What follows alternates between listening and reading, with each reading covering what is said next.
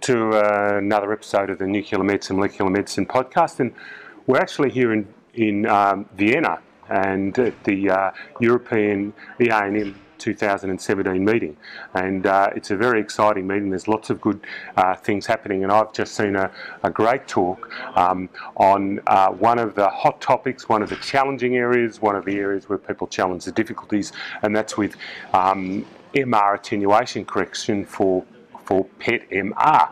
And if you could perhaps introduce yourself. I think one of the things you talked about, and this is particularly for brain, which is where perhaps one of the first areas where PETMR is going to actually get the attenuation correction probably right, or better at least. So tell us a little bit about yourself, where you work and where you're from.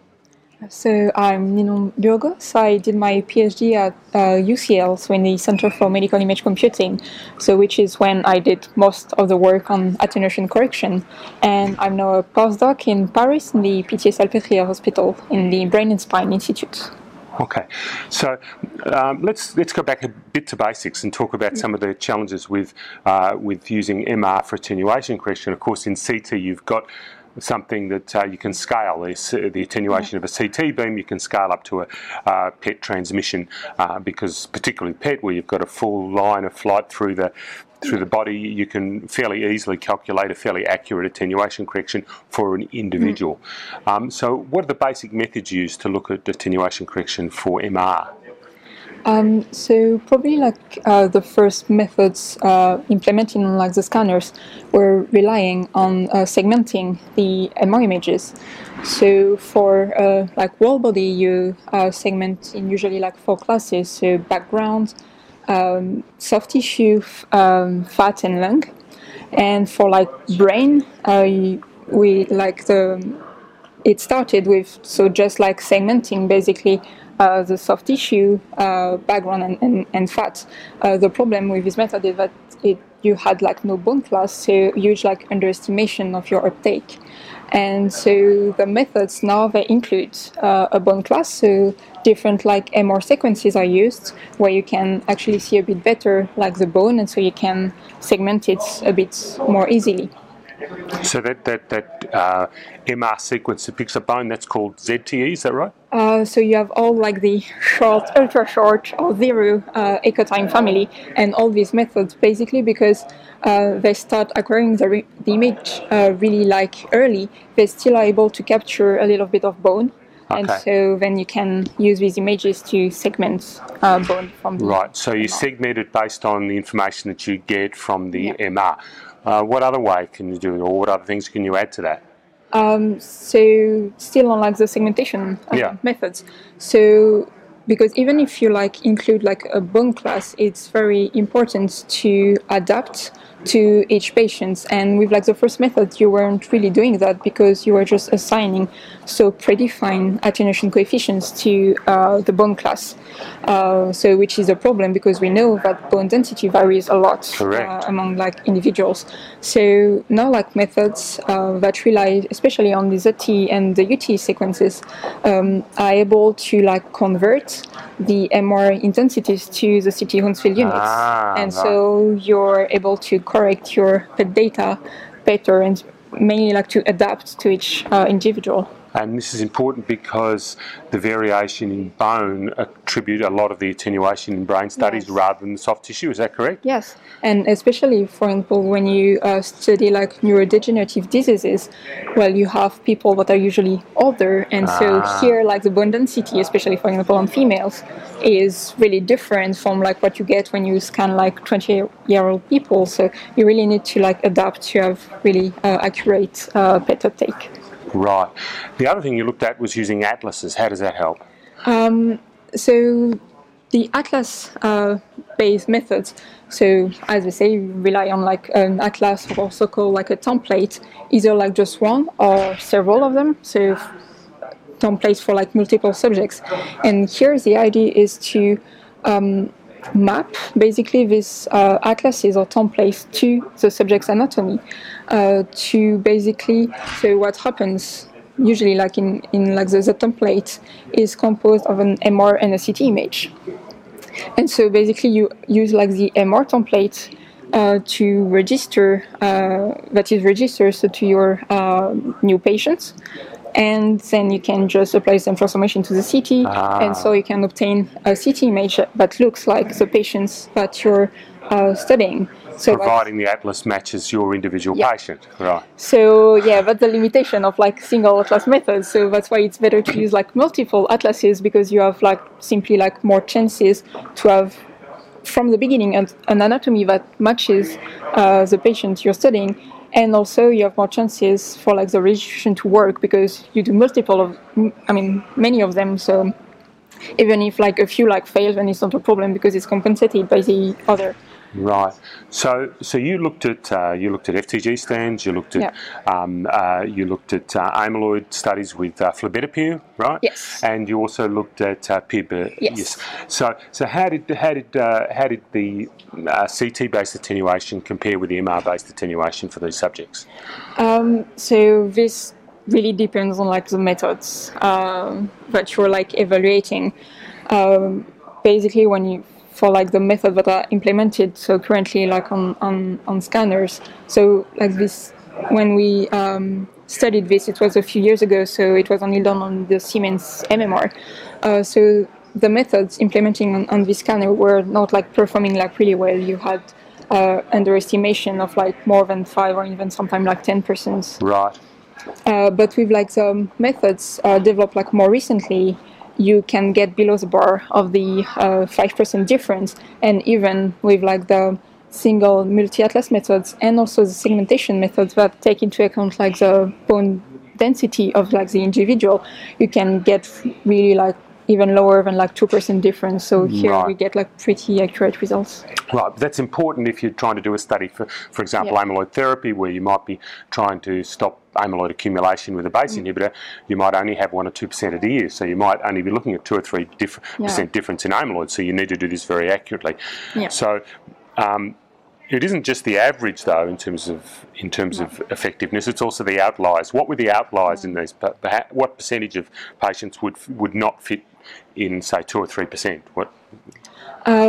Not many. I don't have like the number of mine, but it's really like for a few subjects that you really have like inaccuracies that are more than like 5%.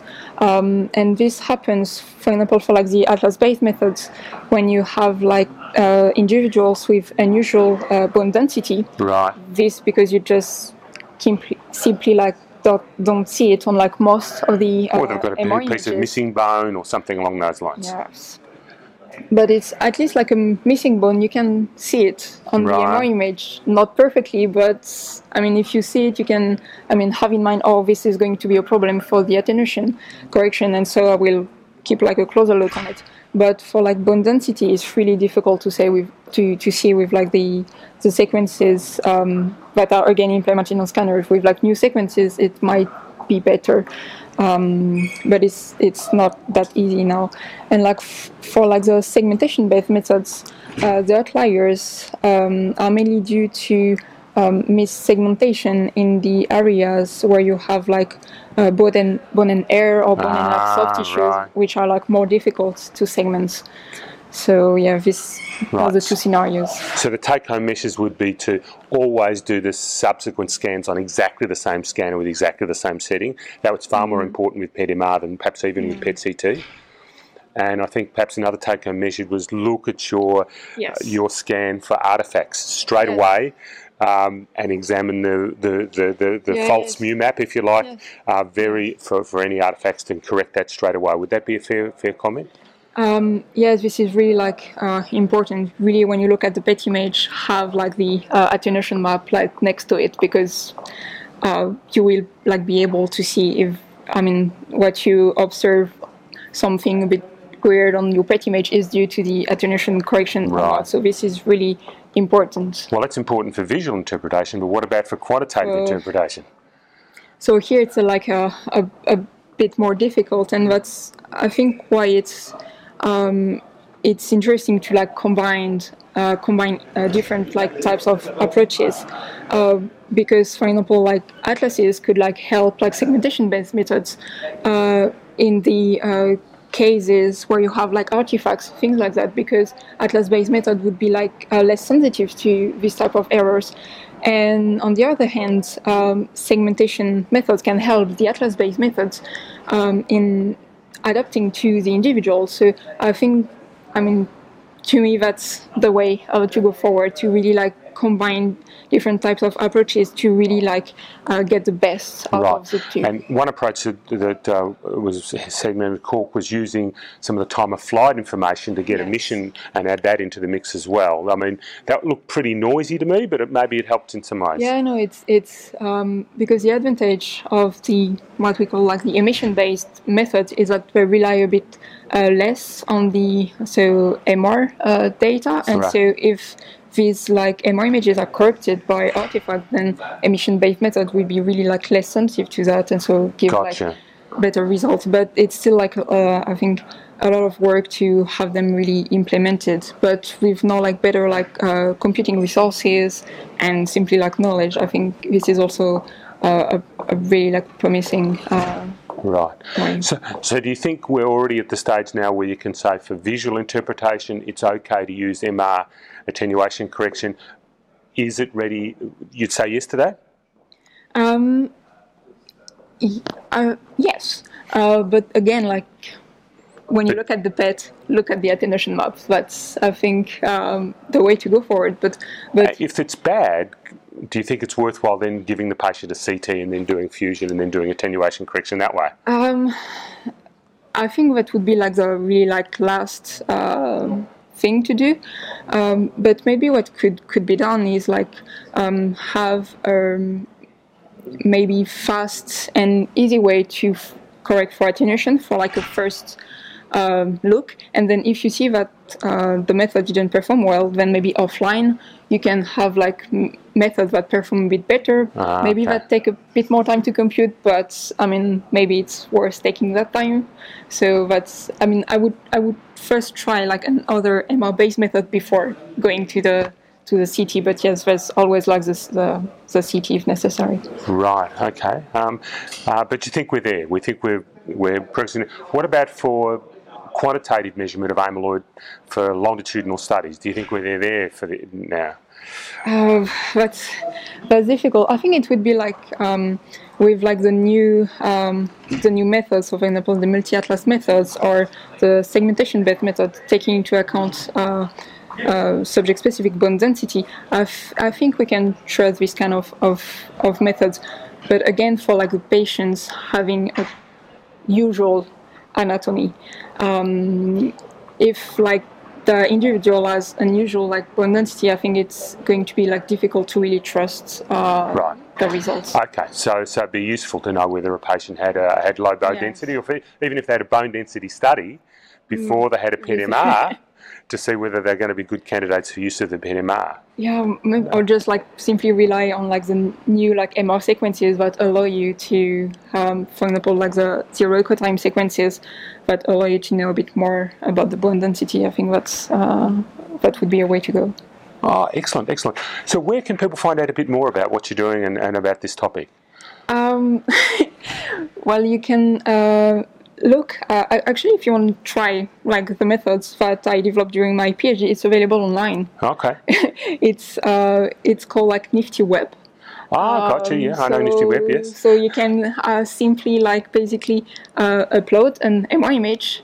We do the computation on our site, and we send you back a pseudocity by email. So that's actually how you can like try the methods. Oh, that's a great idea. Yeah, because we can't share like the MRCT database, so instead we keep it, but we provide like a web service for people to use the methods. Excellent. All right. Thank you very much. That's very useful. Thank you for taking the time, and I really appreciate helping us out with the podcast. Thank you. Thank you.